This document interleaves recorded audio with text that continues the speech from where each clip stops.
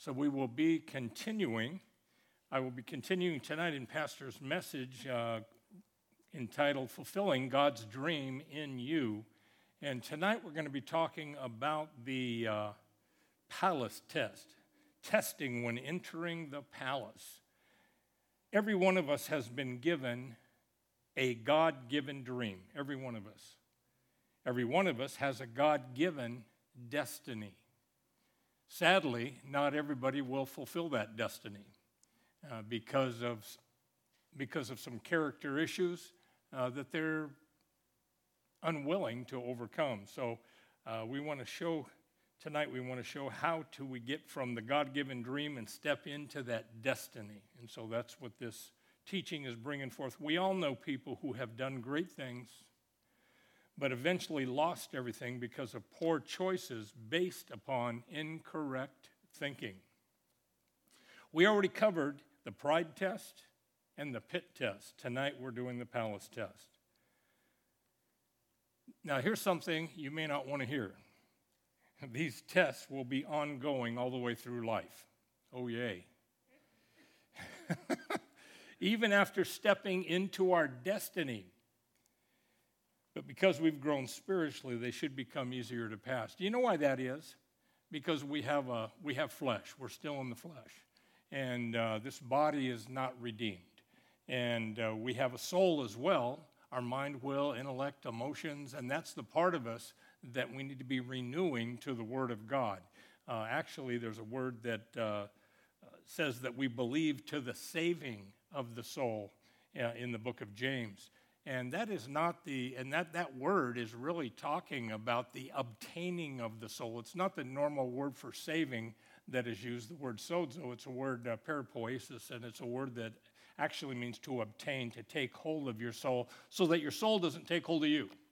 And so that your spirit man, your spirit woman is leading and guiding your soul, is in charge, and your soul is being renewed to the Word of God to where it agrees with the Spirit.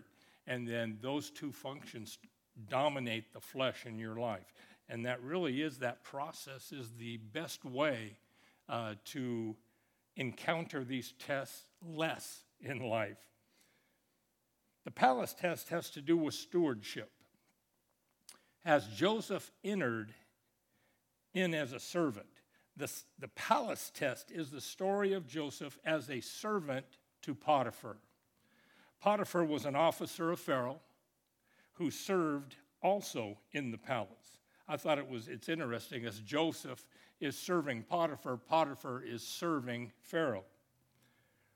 Key point, most of the time when you enter into the palace, it's in the role of a servant.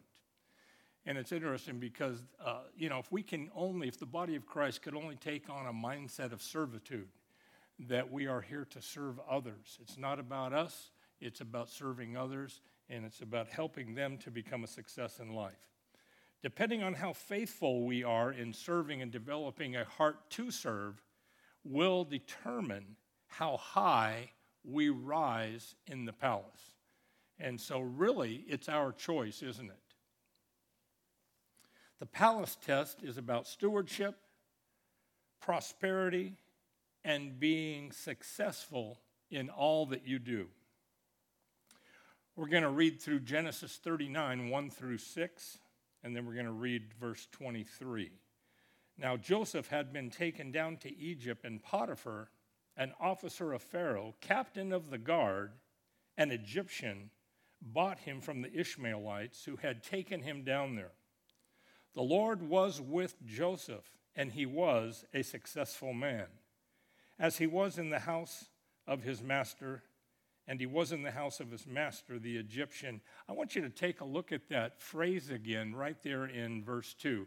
The Lord was with Joseph, and he was a successful man. So having the Lord's presence in our life will cause you to become a success. There's benefits that we can walk in and should walk in from the presence of the Lord. And his master saw that the Lord was with him, that the Lord made all that he did to prosper in his hand. You know, Potiphar was not a believer. Potiphar was a Gentile. Potiphar was actually a pagan compared to what, the Jewish belief. And so here's somebody who's steeped in all the different gods in Egypt, and yet this man, actually the Egyptians prided themselves. They were the top of the food chain, if I could say it that way. They were it as far as they were concerned. And they were the world power, the dominating power. So there was a lot of pride in Egypt. And so for Potiphar to even take note of this, it's a pretty strong indicator of the presence of God in Joseph's life. And his master saw, there was something that he saw, that the Lord was with him, and the Lord made all that he did to prosper in his hand. So Joseph found favor in his sight and served him. Then he made him overseer of his house, promotion, and all that he had he put under his authority. So it was from the time that he had made him overseer of his house and all that he had, that the Lord blessed the Egyptian's house for Joseph's sake. And the blessing of the Lord was upon all that he had in the house and in the field. Thus he left all that he had in Joseph's hand.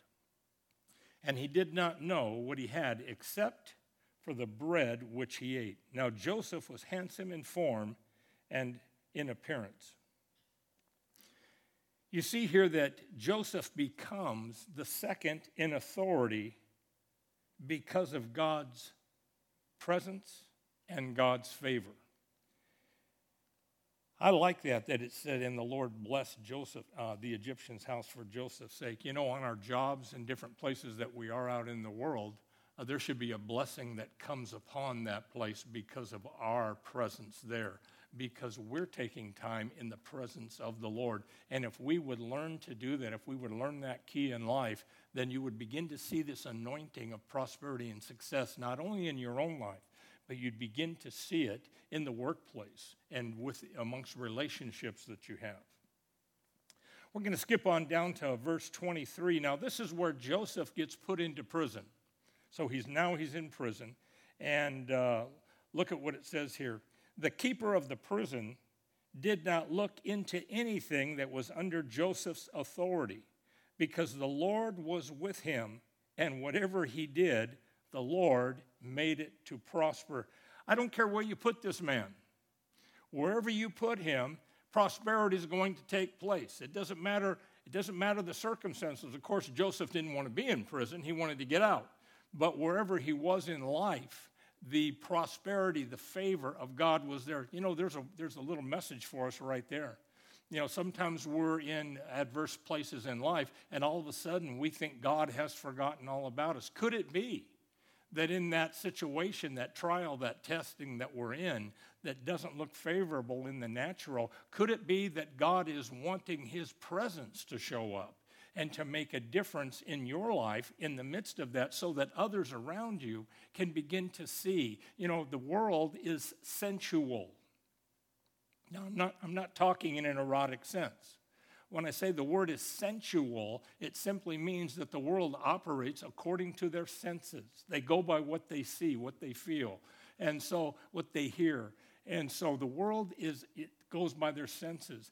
They need to see that something has taken place around them so that they can take note of that, and the Lord can work with that to bring a revelation to them of his presence. And he wants to do it through us.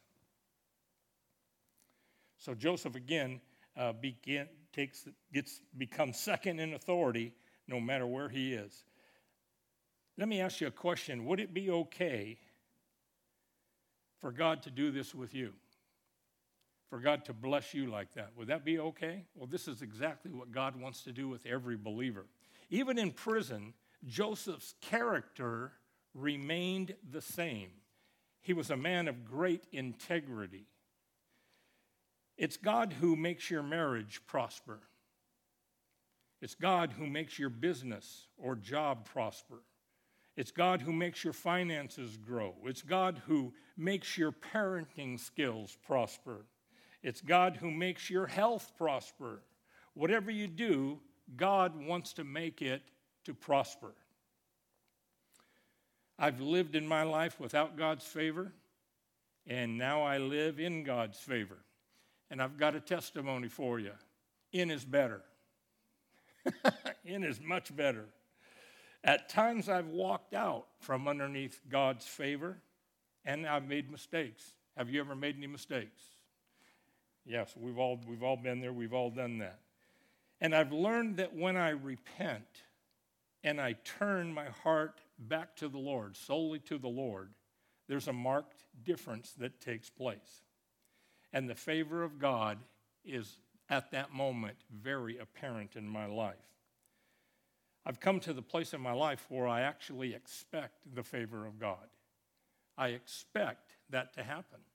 And I've noticed in my life that I've begun to make an acknowledgement of it when it takes place.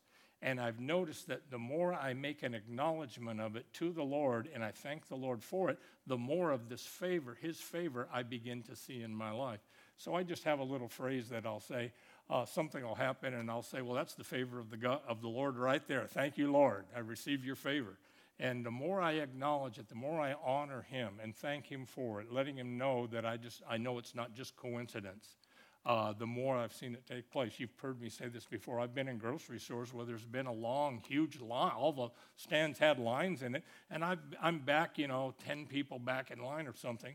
And I've had a checker walk up to me, tap me on the shoulder, and just kind of say, come on, follow me. And I go to follow her, and all of a sudden the line goes with me, They're thinking another stand. And she puts her hand up and says, no, you guys stay right there. I'm just checking him out. And all of a sudden, I go through the line, and you could just see they're looking like, well, who is he? I want to look back at him and say, just God's son, that's all. That's who I am. It's the favor of God. That's what it is. Let's look at 4 important keys to experiencing God's favor that are revealed in the life of Joseph in the palace test. Number 1, the key to prospering is in the presence of the Lord. The key to prospering is in the presence of the Lord. Because God was with Joseph, Joseph prospered. Now, when we hear the word prosperity or prosper, sadly to say, that the word prosperity has almost become like a 4-letter word amongst many Christians, which I just don't understand it. I do understand that there's been some bad teaching, that there's been excess in this area over the years, but how many of you know you don't throw the baby out with the bathwater? If there's some excesses, what do? You correct, and you make changes. But you don't throw the whole teaching out just because of some excesses and because some churches or some areas have got into a bad way with it. Truth and error live right next door to each other. And there's often a very, very fine line. When God restores truth and correction in the church, Satan challenges this and brings about testing, causing normal average Christians to shy away from the truth. Let me give you an example of this. Prosperity is God's will. If you look through the Word of God, there is a correct area of prosperity. Let me just say it this way. Did you know that healing is prosperity? Did you know that health is prosperity? Did you know that walking in love is prosperity? All of these things that we need to walk in as a believer, there is a maturing process in that, and that is all part of the pie of prosperity. However, finances are a part of that. So prosperity is definitely God's will. You can see it all through the Word of God. There have been excesses, like we said, but as a result, many have drawn back and don't even want to mention the word prosperity. But it doesn't change the fact that God wants us to prosper. God wants us to succeed. Is that correct? So if he wants us to succeed, then he wants us to prosper. So we need to not shy away from the truth of God's word. The next one that I've seen, an area where the enemy will challenge, is in the area of the Holy Spirit, the baptism with the Holy Spirit especially. The power of the Holy Spirit is evident for all, yet Satan directs some within the church into fleshly excess. Have you ever been in a meeting over the years where there's been some fleshly excess or demonstrations of the Spirit? I mean, years ago, in the 90s, in the mid-90s, there was a lot of this going on. And so there was some things that really turned some people. I've got stories that I could share with you, but I don't have time. But we've probably all seen that kind of excess. However, does it mean that the baptism with the Holy Spirit is not real? It does not. To some people, it appears goofy and weird. However, the Holy Spirit is not goofy and weird. The Holy Spirit is precious. And there is a correct way to walk with the demonstration or the baptism with the Holy Spirit and walk in his power and walk within his authority. Because of this, some have shied away from the precious Holy Spirit and the deep relationship that we can have with him. This this happened with my mother. When she was younger, she grew up in Nebraska, and there was a country Pentecostal church, and they had some excesses going on there.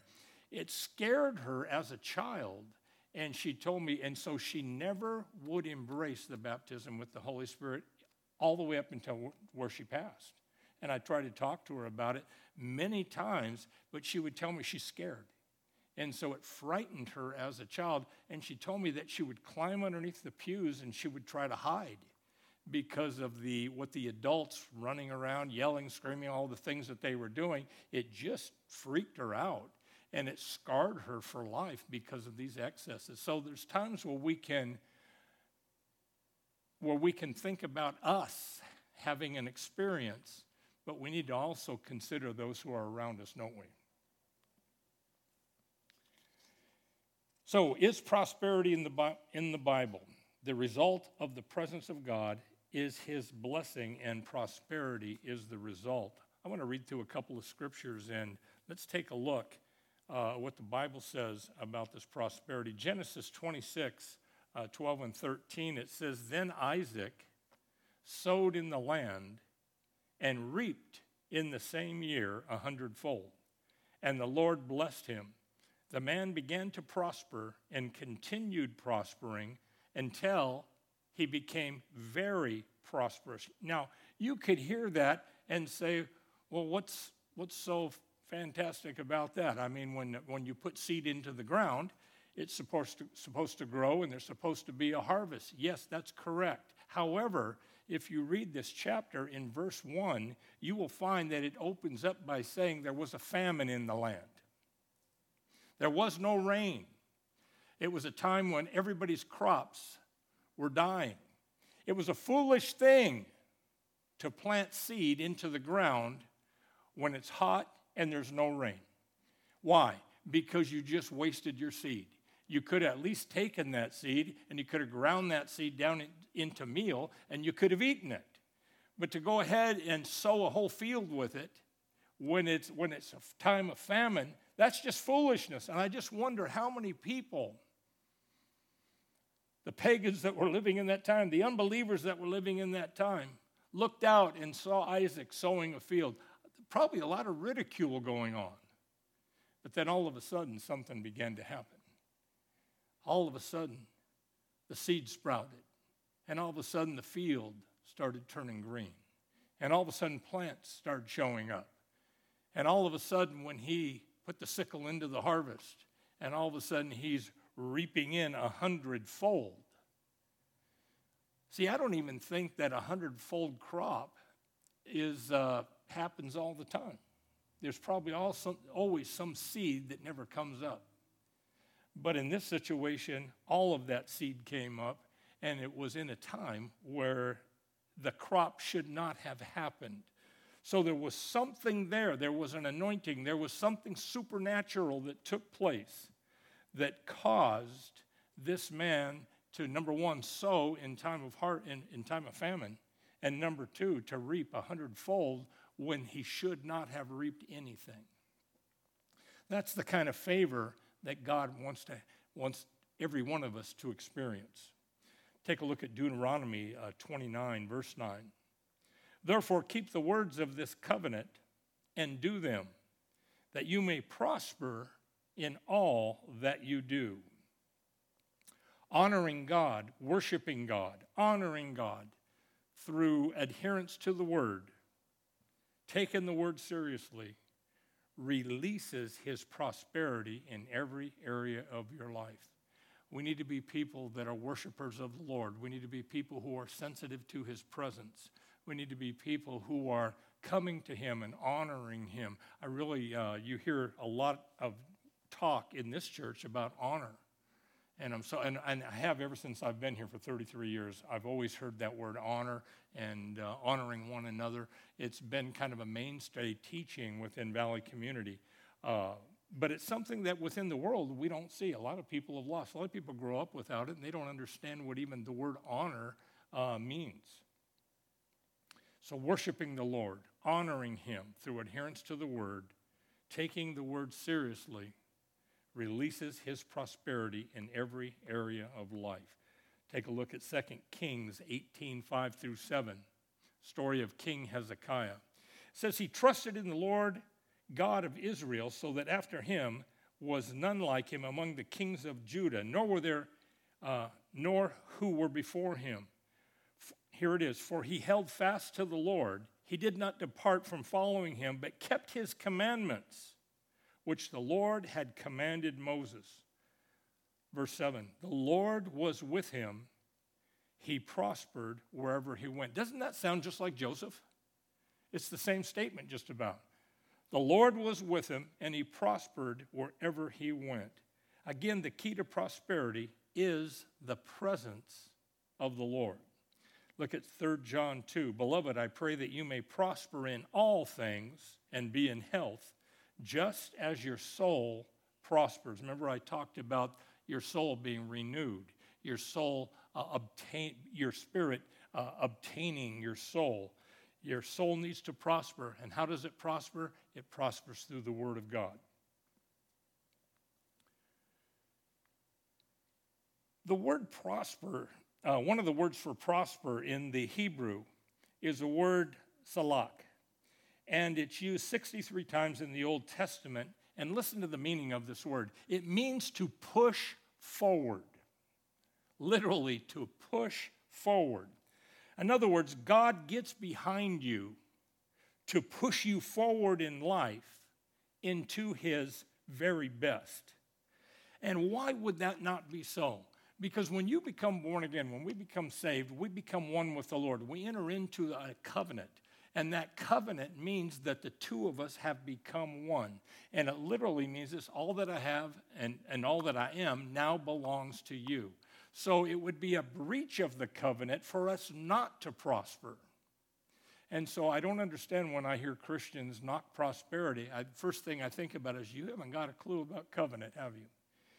And so, I love this word. It means to push forward. Think about that. God is behind you, pushing you forward so that you can prosper, so that you can begin to become aware and walk in His very best. This is one reason why we need to develop in and mature in sensitivity to His presence. If you're living without God's presence, it's like walking against the wind. I don't know if you've ever been in a huge windstorm where it's been really strong wind, and you're trying to walk forward in it, and it's almost like somebody's just almost holding you back. It's really a struggle. And then if you were to turn around and walk with the wind behind you, then you better be careful because you're going to really take off. When I used to do a lot of hiking, I always wished that one of those winds would come up behind me and help push me up the mountain. The only time this Hebrew word salak, which means to prosper, to push forward, is translated differently is in the Old Testament was in the story of Samson. And 3 times it's used in conjunction with Samson. And it says this, that the Spirit of the Lord came upon him. One time there was a young lion there, and Samson basically ripped the lion. It says the Spirit of the Lord came upon him, and he ripped the lion in half. And then there was another time where there were some enemies, and he went up against about 30 of them, and he conquered them. And then there was another time where he took the jawbone of a donkey, and he slew 1,000 That's amazing right there. One man that can take care of 1,000, and, or basically an army. And it says the Spirit of the Lord came upon him. And this word came upon is the word salak. And it means to prosper. In other words, the Spirit of the Lord prospered him into victory. But what did it do? It pushed him forward into victory, into God's plans. It pushed him forward. It wasn't something that Samson could do on his own. It was the Spirit of God that was upon him. I want you to know that you've got the Spirit of the Lord dwelling on the inside of you, and he wants to absolutely push you forward and do his very best in life. Samson had supernatural strength, and it was all because of the Lord. Let me ask you something. Would you like God's supernatural strength to come upon you and to push you forward in life? This is the kind of favor we can expect when we develop in the presence of the Lord. In the Greek, the word for prosper is euodio. And it's a compound word. There it is, a dual, two words put together. And it means this, to help along the road. The first word, EU, means good or well. This is where we get the word eulogy from. And then the second part of the word is hodos. And hodos means a road.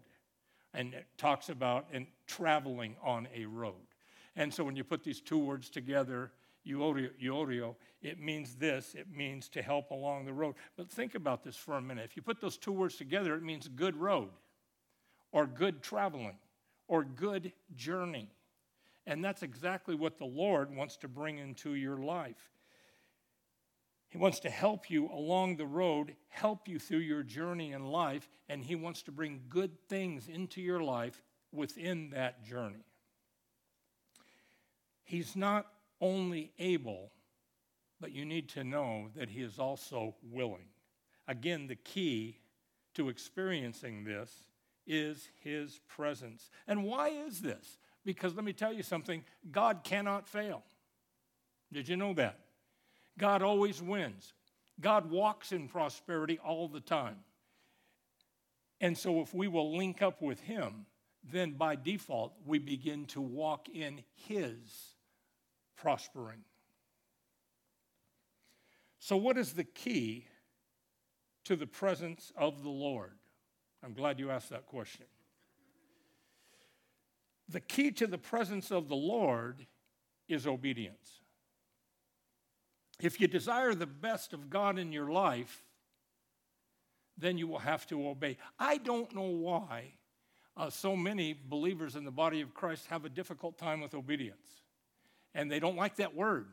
We don't like that word obey. We don't like that word submission. We don't like that word to serve. Those are all words we don't like. However, when I talk about this, if you desire the best of God in your life, you will have to obey. Some might say, well, it sounds like you're talking about works. What we're talking about here is, there is grace. We're not talking about salvation. You're not saved through works. How many of you know that it says in Ephesians chapter 2, by grace ye are saved through faith, and that not of yourself, it is a gift of God, not of works, lest anyone should boast. We know that scripture, right?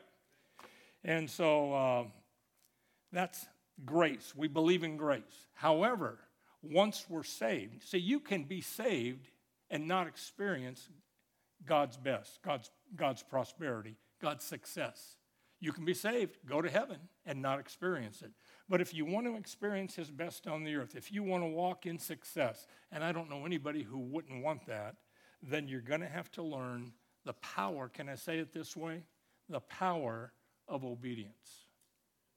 The Lord's really been talking to me this year. I'm going to be developing a message at some point on the power that is released through obedience. And of course, in this teaching, it is talking about it also. You look at 2 Chronicles 17, 3 and 4.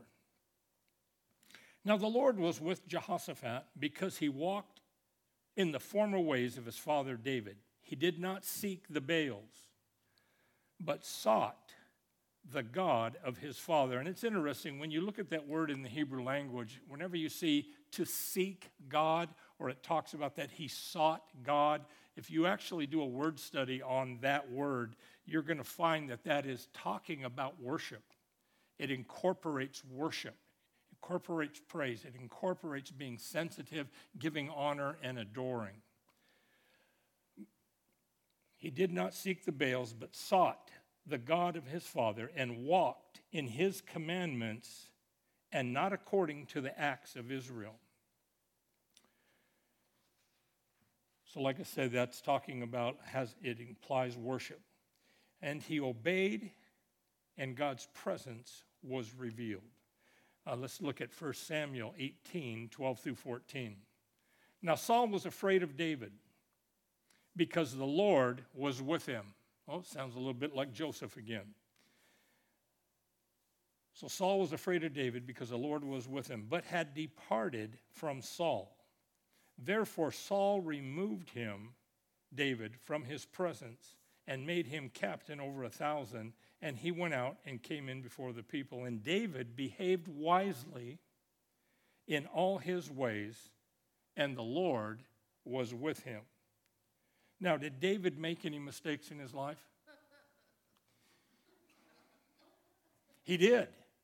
But notice here it says that David behaved wisely. You know that one of the areas David behaved wisely in was that he repented.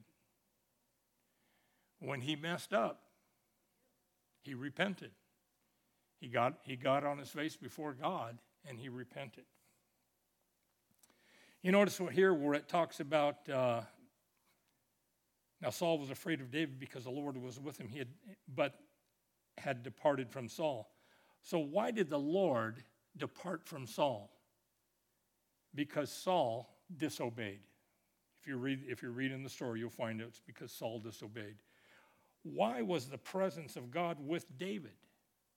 Because David behaved wisely and David obeyed.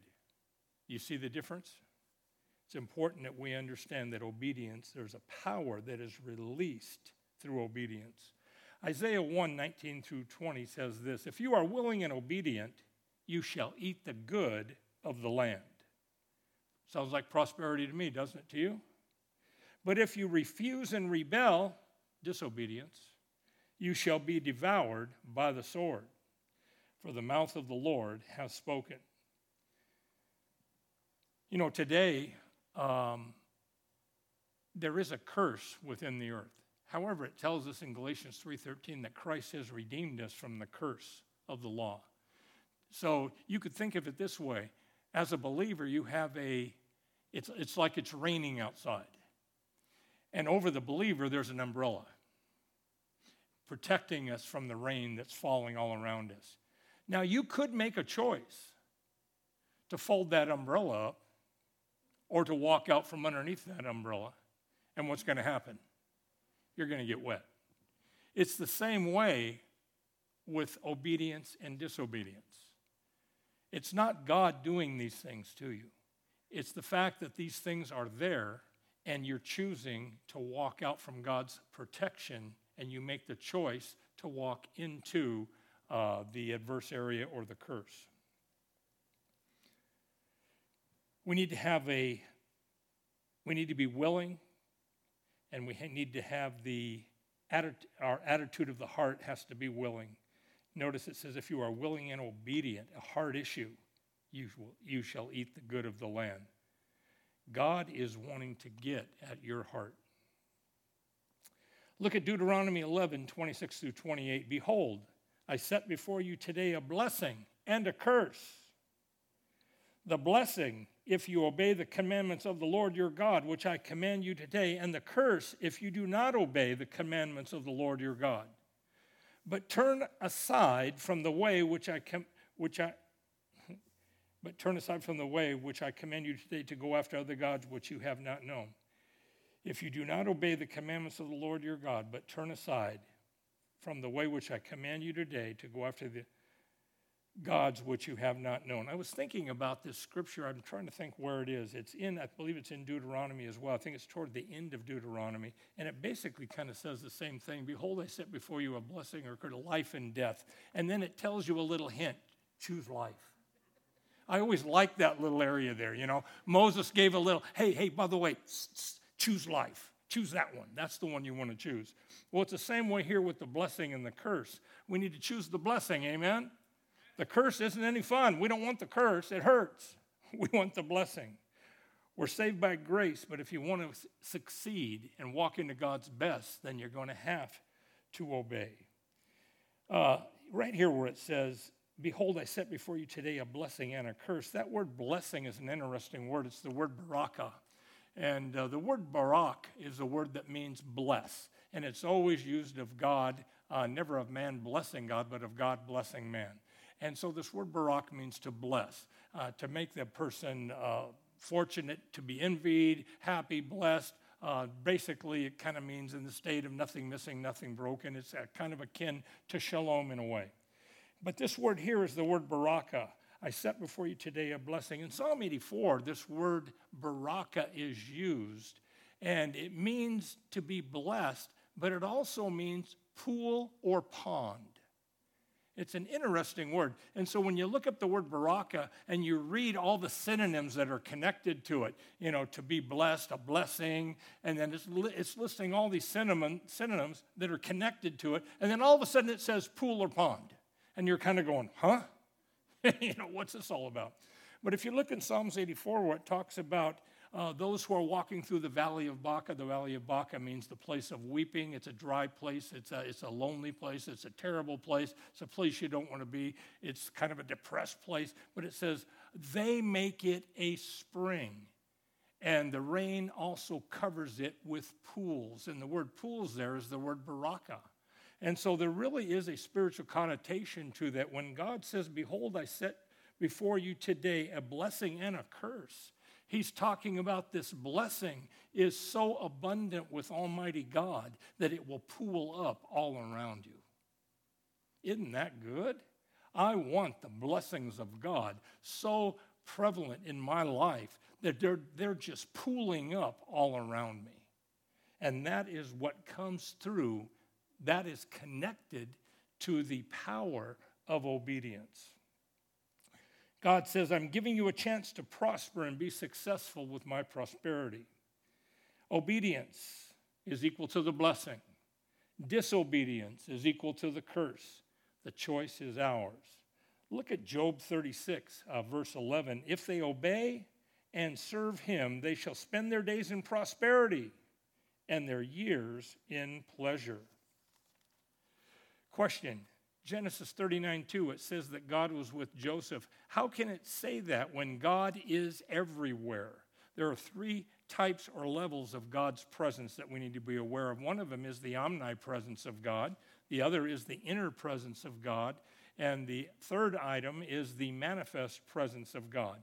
Omnipresence of God, that's where everyone can experience. He's everywhere. No matter where you go, you cannot get outside of God. He is just simply everywhere. It speaks of God's size.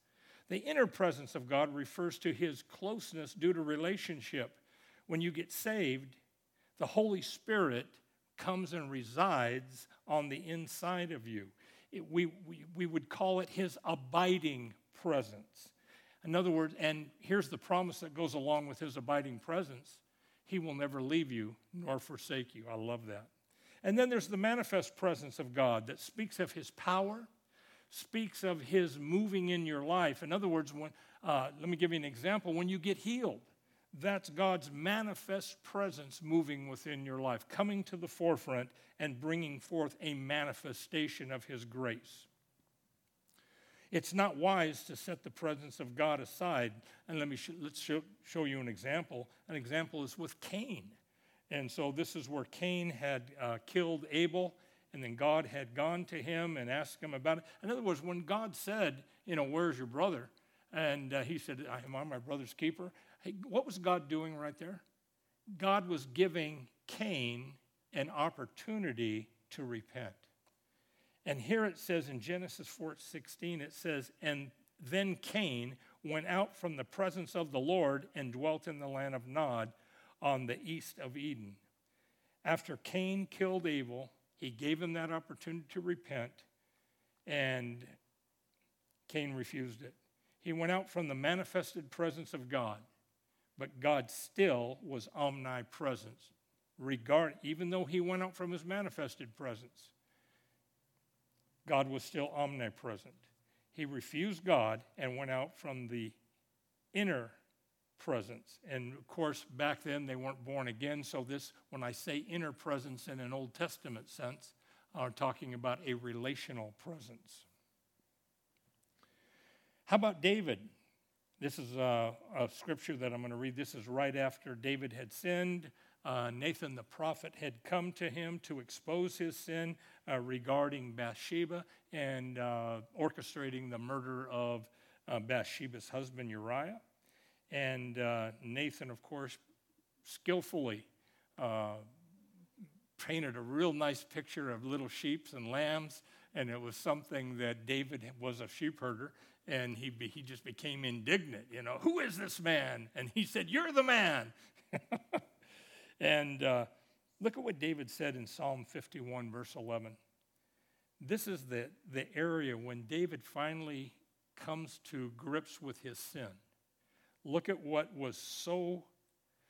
gripped David's heart was this: do not cast me away from your presence. It was the presence of God. And do not take your Holy Spirit from me. Do not take it. Yeah, he wanted to stay with that. It was the presence of God. David knew that his success and his prosperity in life, the favor that he's had all his life, was solely dependent upon the presence of God. Let me tell you something about sin. Sin will cause a loss of fellowship. Now, there's been a lot of Christians that have sinned, and right away the devil will come in and say, "That's it, you've fallen from grace. God doesn't love you anymore. God's gone. God has departed." And that's simply just not true. Sin will cause a loss of fellowship. It will not take away your relationship. Thank God that we have 1 John 1:9 in the Bible. That when we sin, we can come to him, we can confess our sin, and we can repent. And it says that he is faithful and just to forgive us of our sin and I love this last part, and to cleanse us from all unrighteousness. I love that. The key to prospering is the presence of God. The key to the presence of God is obedience. The key to obedience is faith. Let me ask you a question. Why does the farmer plant seed? Because he believes if he tills the ground and puts seed into the ground, and if he waters that ground, something will grow into a harvest. What is that? That's faith. I heard somebody the other day talking about this. It's a pretty good illustration of faith in action. How many of you, when you go to take a shower, or you're going to take a bath or a shower, and you go over and you turn the hot water on, and then what do? You reach your hand and you touch it, and it's cold. And then you stand there and you wait. Why do you wait? Why do you stand there and wait? Because you know that it's going to get hot. That's faith in action. You're actually believing that water is going to get hot. Now, some homes, it takes a little longer to get to some of the different places in the house. But you still wait, don't you? Yes. Faith really is not that difficult. You actually have a lot of faith, but sometimes it's not based on God or the right soil for the seed. Look at Ephesians 6, 1 through 3. I just got a little deeper understanding on this recently. Children, obey your parents in the Lord, for it is right. Honor your father and mother, which is the first commandment with promise, that it may be well with you and you may live long on the earth. Sometimes when you ask people about this scripture, you say, what is the first commandment with promise? And they'll say, that you may live long on the earth. Well, that's only part of it. Did you see the first part of that? That it may be well with you. That you may, in other words, we could say it this way, that you may succeed. That you may experience God's prosperity. I love that it said children. Obey your parents in the Lord. Children. What do we do as parents with children? as we're training them up. We teach them that there are consequences to bad choices or bad behavior. And we teach them, if you're going to do this, then there's a consequence to that. However, if you obey, then there's a reward. There's a blessing in it. Did you know that's what we've been reading about right here? Blessing, I set before you a blessing and a cursing, consequence or blessing.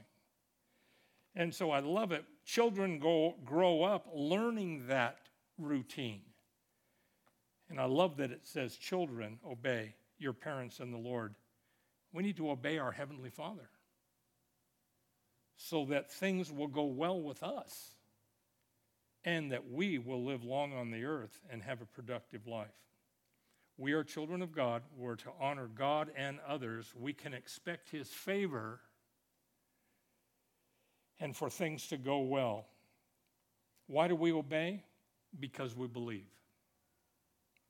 Regarding our finances, we may believe that our financial well-being is in the hand of our employer and not in the hands of God. Years ago, I was talking to somebody, and I was talking about the tithe and bringing forth some really, what the Bible says about the tithe that's connected to the tithe. And I remember this person said, well, God can't bless me. I'm on a fixed income. I mean, they had it all figured out, you know. I'm on Social Security. I get a set amount of money. That's all I get. How can God ever bless me? And I said, because He's God. That's why. He's God. He can do anything. And so, yeah, that's amazing. So sometimes we think that our finances are fixed within the employer's home, but that's just not true. That's what tithing and giving are all about. You just trust the Lord in this. You obey by tithing and giving because you believe and honor His word. You know, I've said this for many years. I don't work for a living.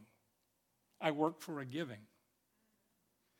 The money that I get from working is my seed. When I sow my seed, then a supernatural increase is invoked into that. And God's blessing brings forth prosperity and success. I've got so many stories regarding prosperity, financial prosperity. It's just amazing. I've had just tremendous things happen that you can't even explain. And I've had 2 years, there were 2 years in a row that when we went to our tax man to do our taxes, that our tax man was going, you got a red flag here. You may get audited over this. And the reason was that I ended up giving more than I made in a year. And there was 2 years that happened, that I ended up giving beyond my income for the year. And so the tax man says, he never saw anything like that. And he says, you may have a problem with this. And I said, well, I'm not going to lie. You know, there it is. That's what it is. But that's something that God did, and man had a hard time explaining it.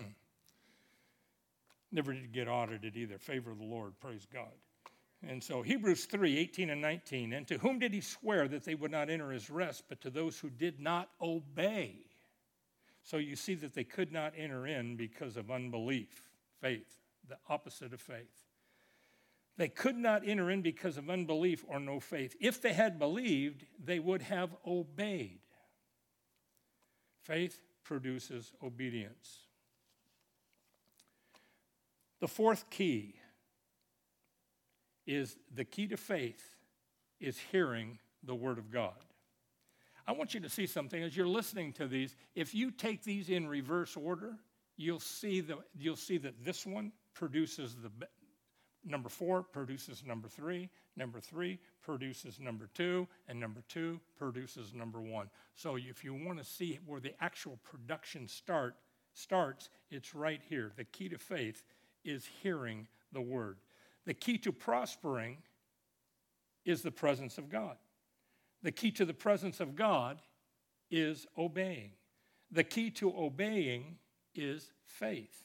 The key to faith is hearing the Word. Of course, we all know this scripture quite clearly.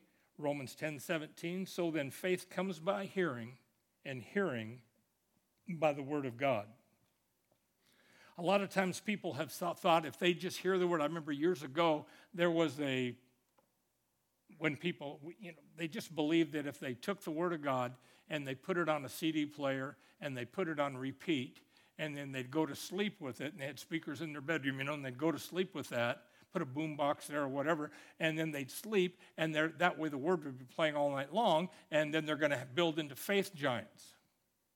Because obviously their ears would be hearing the word, and so they just believed they could kind of get it on the cheap by doing that. However, that's just not really true. And if you look at this word, so then faith comes by hearing, and hearing by the word of God, the word hearing is akai, and it actually means this: hearing that lends itself to understanding or revelation. So it's not just sitting and and getting your eardrums to vibrate and produce sound. It's actually you sitting there and moving in. You remember that old commercial when E.F. Hutton speaks? And then so everybody'd be in, a busy buffet or a busy restaurant, and there's all this noise and everything. And then one guy would say, my broker's E.F. Hutton, and everybody, they get silent, and all of a sudden you see people leaning in. They got their hand cupped around their ear. They want to hear the financial advice of what to buy, what stocks to buy or whatever. And so they're leaning in. Well, that's how we need to be with the Word of God.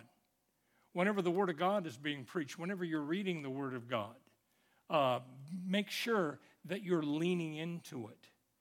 What I always like to do is I like to ask the Lord, I want revelation. I'd like to get revelation here. Lord, would you please bless me? Open up the eyes of my understanding. Bring wisdom into my life so that I can increase in my understanding of who you are and of the Word of God. And so I want to go in and I pray over it like that. I'm hungry when I read the Word. Lord, open up my eyes to this Word today. Holy Spirit, speak to me as I read the Word. And I know that I'm partnering with the Holy Spirit as I do that. Years ago, I read a book, and Smith Wigglesworth had said some people like to read their Bible in the Greek, some like to read it in the Hebrew. He said, I'd like to read mine in the Holy Ghost. And I thought that's the best way to do it. You want to partner with the Holy Spirit, and you want to ask Him to bring the revelation of His Word into your life and let that impact your life. I want to be that E.F. Hutton Christian. I want to be pressing in. I've asked the Lord over and over again. I'll say, I want to be to where when you whisper to me, I'm alert. Yes, I hear that. Yes, Lord, here I am. If you even whisper, boom, it caught my attention. Notice in this scripture, so then faith comes by hearing, hearing by the word of God. Notice it does not say that faith comes by obeying the word. It said faith comes by hearing the word. Do you want to have faith? Hear, read, think the word of God. The word contains the power to change your life. How can it contain the power to change your life? Have you ever read Hebrews 4:12, one of my favorite scriptures? The word of God is living and powerful and sharper than any two-edged sword, piercing even to the asunder of soul and spirit and of joints and marrows, and is a discerner of the thoughts and intents of the heart. That word discerner is the word kritikos in the Greek, and it's a word for umpire. Word for an umpire or a judge. And so it's the umpire that's judging between those thoughts, if it's a right thought or it's a wrong thought, if it's your flesh or if it's God's will. And so that's the Word of God will do that in your life. The Word is alive. A person who knows the presence of God will obey the Word. Obedience doesn't bring forth faith, but hearing the Word of God does. The more you hear the Word, you will develop a strong faith. Can I just say it this way? No word, no faith. No faith, no word. That's a good one to remember. No word, no faith. No faith, no word. The more faith you realize, the more you will obey. The more you obey, the more God's inner presence and manifest presence you will encounter. The more of God's presence you encounter, the more you will prosper in every area of your life. Take advantage of the teachings, Bible studies, discipleship classes that we have here at Valley. Develop a daily routine of reading the Word. I can't stress that enough. You know, we're putting the Bible, you heard me this morning say this, we're putting the Bible reading plan in our Sunday notes. And we should have done this years ago. We finally got it. We had a moment of revelation. And so we're bringing this to you to really help you so that you can, I mean, if you're not able to read all of the chapters, if you could read one chapter a day, and if you'll set that time aside, I guarantee that you will begin to see a noted difference in your life. After probably about a month, 2-3 weeks a month, you're going to notice that there are great changes that are taking place in your life. I meet with guys Monday through Saturday, a group of guys on Zoom. And we've been doing this since over a year now. We've been doing this since the pandemic started. And we're going to continue doing it because the guys, we just really love it. And I've noticed the guys that have, when they first started, some of the guys had a little bit of a hard time journaling and talking and how they presented what they were, what they were trying to say, what God had shown them. And all of a sudden today, these men they're like faith giants. And I sit back and I'm just going, this is amazing. I had a woman come up to me a couple of weeks ago, of one of the men that's a part of this, and she came up to me and she says, I don't recognize my husband anymore. She goes, I keep saying, who is this man? She goes, there's such a change that has taken place in his life. He's completely changed. She says, he gets up early, he does his Bible reading, he's all set, and he's just waiting for the Zoom meeting to start. But I've noticed every one of the men that have been a part of this have changed. Their lives have changed, and they've just become, I just look back and I go, Lord, what are you doing here? This is amazing. They're like a flower that's just unfolding, and I'm just watching the giftings develop within their lives. When you enter into the palace, you need to have a heart to serve and live out the keys of prosperity. Why? Because prospering is God's will for your life. 1 minute after 7, praise God. I did not know if I was going to be able to do this. Pastor Gary said, yeah, I want you to teach my series. And he says, yeah, and I heard him, we start at 6 and we end at 7. And I'm like, oh, Jesus, Sometimes I have a tendency to go over a little bit, but I made it. I got it. So I hope you've been blessed by this tonight. And to really take it to heart, the Word of God is really the source. It's really something that you need to be a part of. You need to have it happening in your life. I've known of people that said, well, I don't read that well. That's okay. Get a version of the Bible that you can read. Get one that you understand. And you can always move up from there. In another year, you can move up to a different translation. When I came to the Lord, I had to do that. I could not understand the New King James Version. I could not understand the NIV. I could read it, yes, but there were words in there that I just didn't understand. Kind of embarrassing to say that to you. I was 33 years old, but because of my lifestyle and because of the people I was hanging around, our vocabulary was kind of like this. Whoa, dude, hey, wow, That was kind of my vocabulary, okay? And then, of course, a whole bunch of 4-letter words that were thrown in between those, And so I didn't have a lot of depth at the time of 33 when I came to the Lord. And I remember being here in church and somebody came up to me and says, you're really a man of integrity. And I stopped him and I just said, I don't understand what you just said. I mean, nobody ever associated the word integrity with my life, okay? That was like an oxymoron. That was just opposite. And so they had to explain to me what integrity meant, because I did not know what it meant. So I didn't have any shame in it. I just figured anybody I talk to, if they use a word I don't understand, I'm going to ask them what that word means so I can learn and I can grow. I had to read the Bible with a dictionary. And so, because there were just a lot of words I didn't understand. So finally, I got the Living Bible.